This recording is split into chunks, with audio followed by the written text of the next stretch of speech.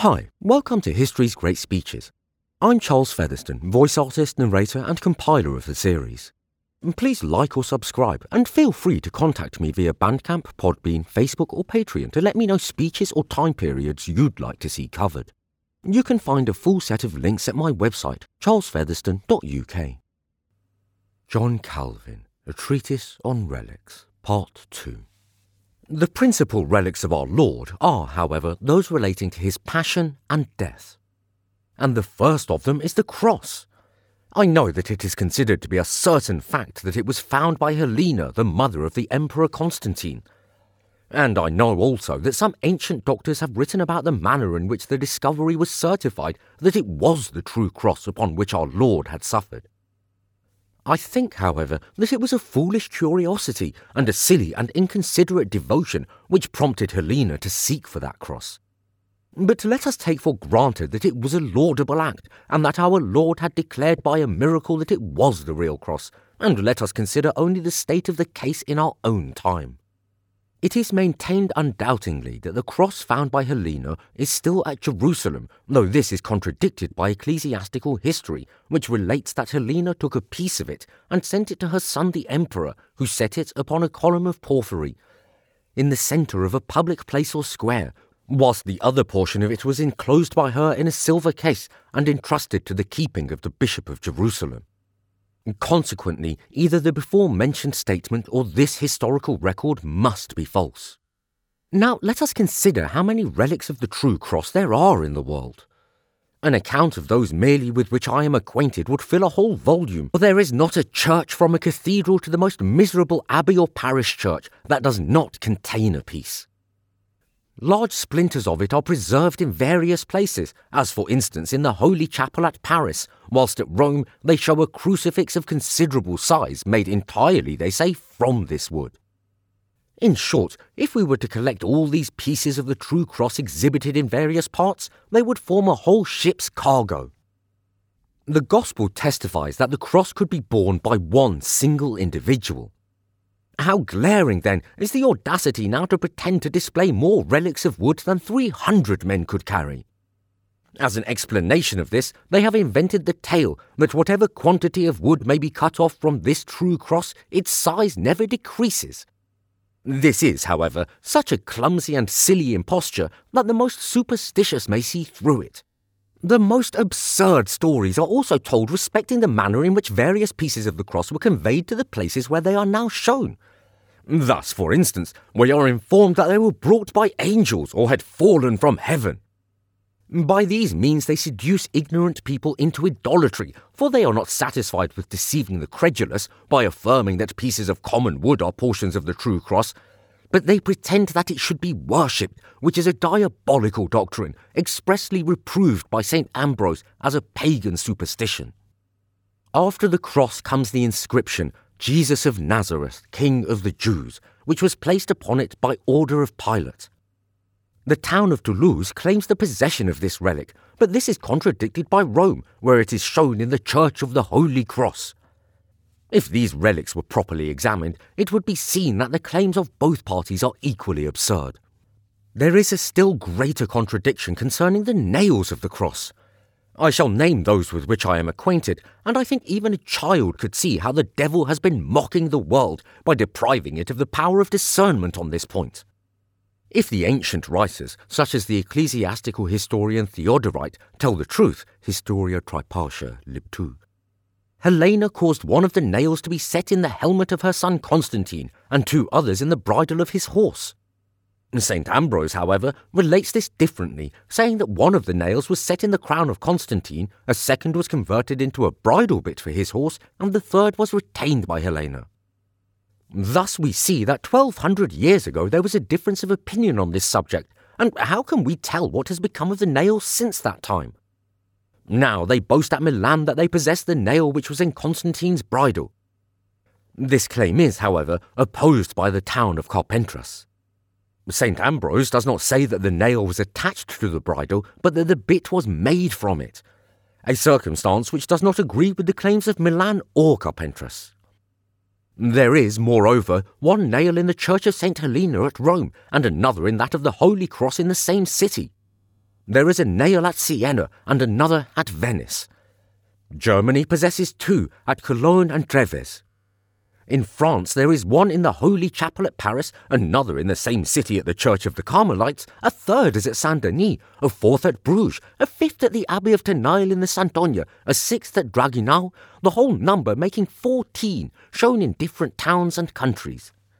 Each place exhibiting these nails produces certain proofs to establish the genuineness of its relic, but all these claims may be placed on a par as equally absurd. Then follows the iron spear with which our Saviour's side was pierced. It could be but 1, and yet by some extraordinary process it seems to have been multiplied into 4. For there is 1 at Rome, 1 at the Holy Chapel at Paris, 1 at the Abbey of Tenaille in Saintonge, and 1 at Selve near Bordeaux.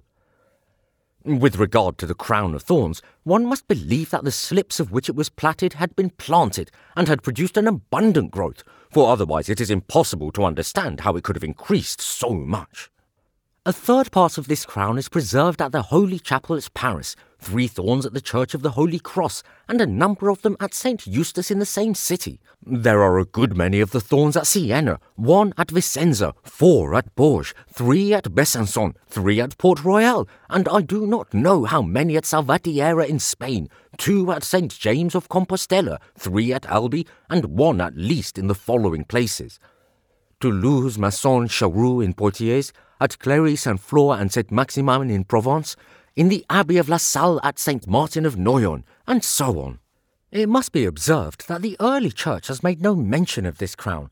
Consequently, the root that produced all these relics must have grown a long time after the Passion of our Lord. With regard to the coat, woven throughout without a seam, for which the soldiers at the cross cast lots, there is 1 to be seen at Argenteuil near Paris, and another at Treves in Germany. It is now time to treat of the suddery, about which relic they have displayed their folly even more than in the affair of the holy coat. For besides the suddery of Veronica, which is shown in the Church of St. Peter at Rome, it is the boast of several towns that they each possess one, as for instance Carcassonne, Nice, Aix-la-Chapelle, Treves, Besançon, without reckoning the fragments to be seen in various places. Now I ask whether those persons were not bereft of their senses who could take long pilgrimages, at much expense and fatigue, in order to see sheets, of the reality of which there were no reasons to believe, but many to doubt. For whoever admitted the reality of one of these sudderies, shown in so many places, must have considered the rest as wicked impostures set up to deceive the public by the pretence that they were each the real sheet in which Christ's body had been wrapped. But it is not only that the exhibitors of this one and the same relic give each other mutually the lie, they are, what is far more important, positively contradicted by the gospel.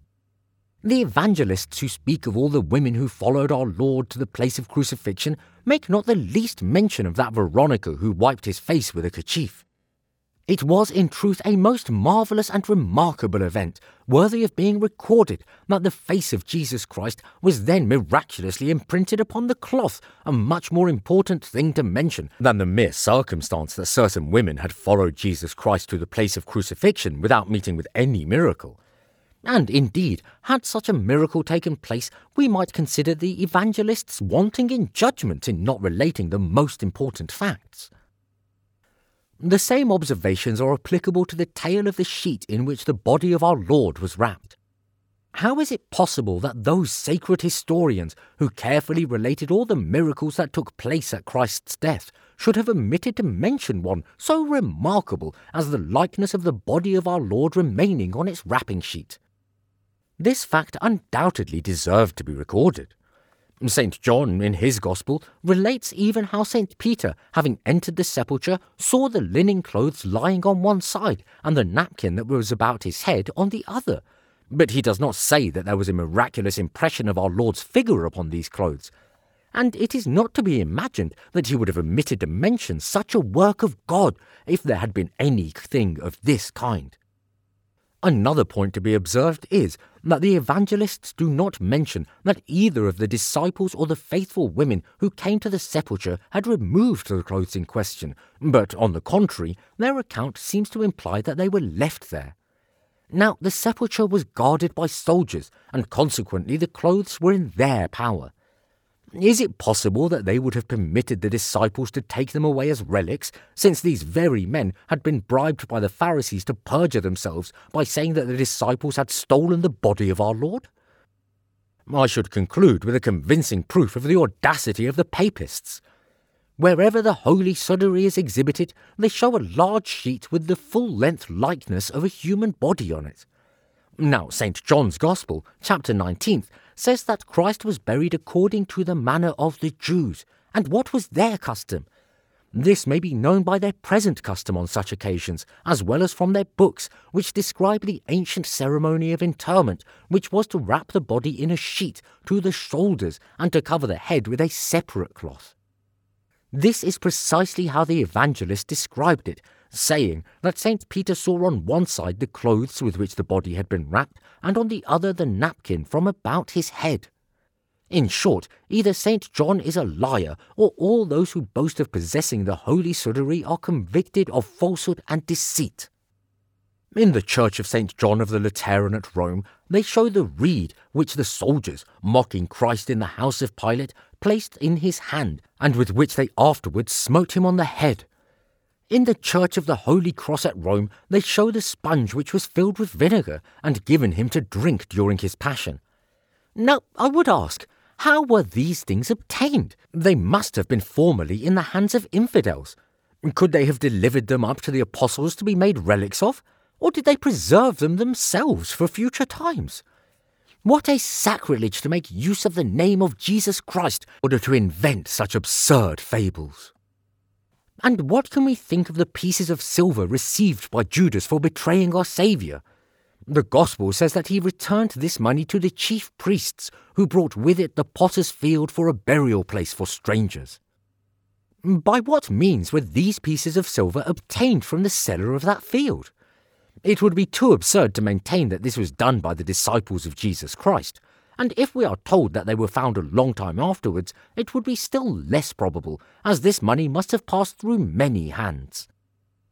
It is therefore necessary to prove that either the person who sold his field did so for the purpose of obtaining the silver pieces in order to make relics of them, or that he afterwards sold them to the faithful. Nothing of this kind has ever been mentioned by the primitive church. To the same class of impositions belong the steps of Pilate's tribunal, which are exhibited in the church of St. John of the Lateran, as well as the column to which Christ was fastened during the flagellation, shown in the church of St. Presidio in the same city, besides two other pillars, round which he was conducted on his way to Calvary. From whence these columns were taken, it is impossible to conjecture. I only know that the Gospel, in relating that Jesus Christ was scourged, does not mention that he was fastened to a column or post. It really appears as if these impostors had no other aim than to promulgate the most fallacious statements, and, indeed, they carried this to such a degree of extravagance that they were not ashamed to make a relic of the tail of the ass upon which our Lord entered into Jerusalem, which they show at Genoa. One really cannot tell which is the most wonderful, the folly and credulity of those who devoutly receive such mockeries, or the boldness of those who put them forth. It may be said that it is not likely all those relics should be preserved without some sort of correct history being kept of them. To this I reply that such evident falsehoods can never bear the slightest resemblance to truth, how much soever their claims may be supported by the names of Constantine, Louis IX, or of some popes. For they will never be able to prove that Christ was crucified with 14 nails, or that a whole hedge was used to plait his crown of thorns, that the iron of the spear with which his side was pierced had given birth to 3 other similar pieces of iron, that his coat was multiplied threefold, and that from his single sudarium a number of others have issued, or that Jesus Christ was buried in a manner different from that described in the Gospels. Now, if I were to show a piece of lead, saying, "This piece of gold was given me by a certain prince," I should be considered a madman, and my words would not transmute the lead into gold. Thus it is precisely when people say, "This thing was sent over by Godfrey de Bouillon after his conquest of Judea." Our reason shows us that this is an evident lie. Are we then to be so much imposed upon by words as to resist the evidence of our senses? Moreover, in order to show how much reliance may be placed on the statements which are given about these relics, we must remark that those considered the principal and most authentic at Rome have been, according to those accounts, brought thither by Vespasian and Titus. Now, this is such a clumsy fabrication. They might just as well tell us that the Turks went to Jerusalem in order to carry off the true cross to Constantinople. Vespasian conquered and ravaged a part of Judea before he was elected emperor, and his son Titus completed that conquest by the capture and destruction of Jerusalem. They were both pagans and had no more regard for Christ than if he had never existed on earth. Consequently, to maintain that Vespasian and Titus carried off the above-mentioned relics to Rome is even a more flagrant falsehood than the stories about Godfrey of Bouillon and St. Louis. Moreover, it is well known that the times of St. Louis were very suspicious. That monarch would have accepted as a relic and worshipped anything that was represented to him as having belonged to the Holy Virgin. And indeed, King Louis and other crusaders sacrificed their bodies and their goods, as well as a great portion of their country's substance, merely to bring back with them heaps of foolish trifles, having been taught to consider them as the most precious jewels in the world. It must be here mentioned that in Greece, Asia Minor, and other eastern countries, people show, with full assurance, counterpart old rubbish which those poor idolaters imagine they possess in their own country. How are we to judge between the two contending parties? One party says that these relics were brought from the East, but the Christians now inhabiting those lands maintain that the same relics are still in their possession, and they laugh at our pretensions. How can it be decided betwixt right and wrong without an inquiry, which will never take place? Methinks the best plan is to let the dispute rest as it is, without caring for either side of the question. The last relics pertaining to Jesus Christ are those which relate to the time after his resurrection, as, for instance, a piece of broiled fish which St. Peter presented to him on the sea-shore. This fish must have been strongly spiced and prepared in some extraordinary manner to be preserved for so long a period. But seriously, is it likely that the apostles would have made a relic of a portion of the fish which they had prepared for their dinner? Indeed, I think that whoever will not perceive this to be an open mockery of God deserves not to be reasoned with. There is also the miraculous blood which has flowed from several hosts, as, for instance, in the churches of St. Jean-en-Grève at Paris and at St. Jean d'Angely at Dijon, and in many other places. They show even the penknife with which the host at Paris was pierced by a Jew, and which the poor Parisians hold in as much reverence as the host itself. For this they were well blamed by a Roman Catholic priest, who declared them to be worse than the Jews for worshipping the knife with which the precious body of Christ was pierced. I think we may apply this observation to the nails, the spear, and the thorns, and consequently those who worship those instruments used at our Lord's crucifixion are more wicked than the Jews who employed them for that purpose. There are many other relics belonging to this period of our Lord's history, but it would be tedious to enumerate them all. I shall therefore pass them over and say a few words respecting his images, not the common ones made by painters and carvers, but those considered as actual relics and held in particular veneration. Some of these images are believed to have been made in a miraculous manner, like those shown at Rome in the Church of the Blessed Virgin, in Portici, at St. John of the Lateran, at Lucca, and other places, and which they pretend were painted by angels. I think it would be ridiculous to undertake a serious refutation of these absurdities, the profession of angels not being that of painters, and our Lord Jesus Christ desired to be known and remembered otherwise than by carnal images. Eusebius, it is true, relates in his ecclesiastical history that our Lord sent the likeness of his face to King Abgarus. But the authenticity of this account has no better proof than that of a fairy tale. Yet, supposing it were true, how came this likeness to be found at Rome, out of Abgarus's possession, where people boast to have it now? Eusebius does not mention where it was in his time, but he merely relates the story as having happened a long time before he wrote. We must therefore suppose that this image reappeared after a lapse of many centuries, and came from Edessa to Rome. They have forged not only images of Christ's body, but also copies of the cross. Thus they pretend at Brescia to have the identical cross which appeared to the Emperor Constantine. This claim is, however, stoutly opposed by the town of Constance, whose inhabitants maintain that the above-mentioned cross is preserved in their town and not at Brescia. But let us leave the contending parties to settle this point between themselves, though it would be easy enough to show the absurdity of their pretensions, because the cross which, according to some writers, appeared to Constantine was not a material cross, but simply a vision.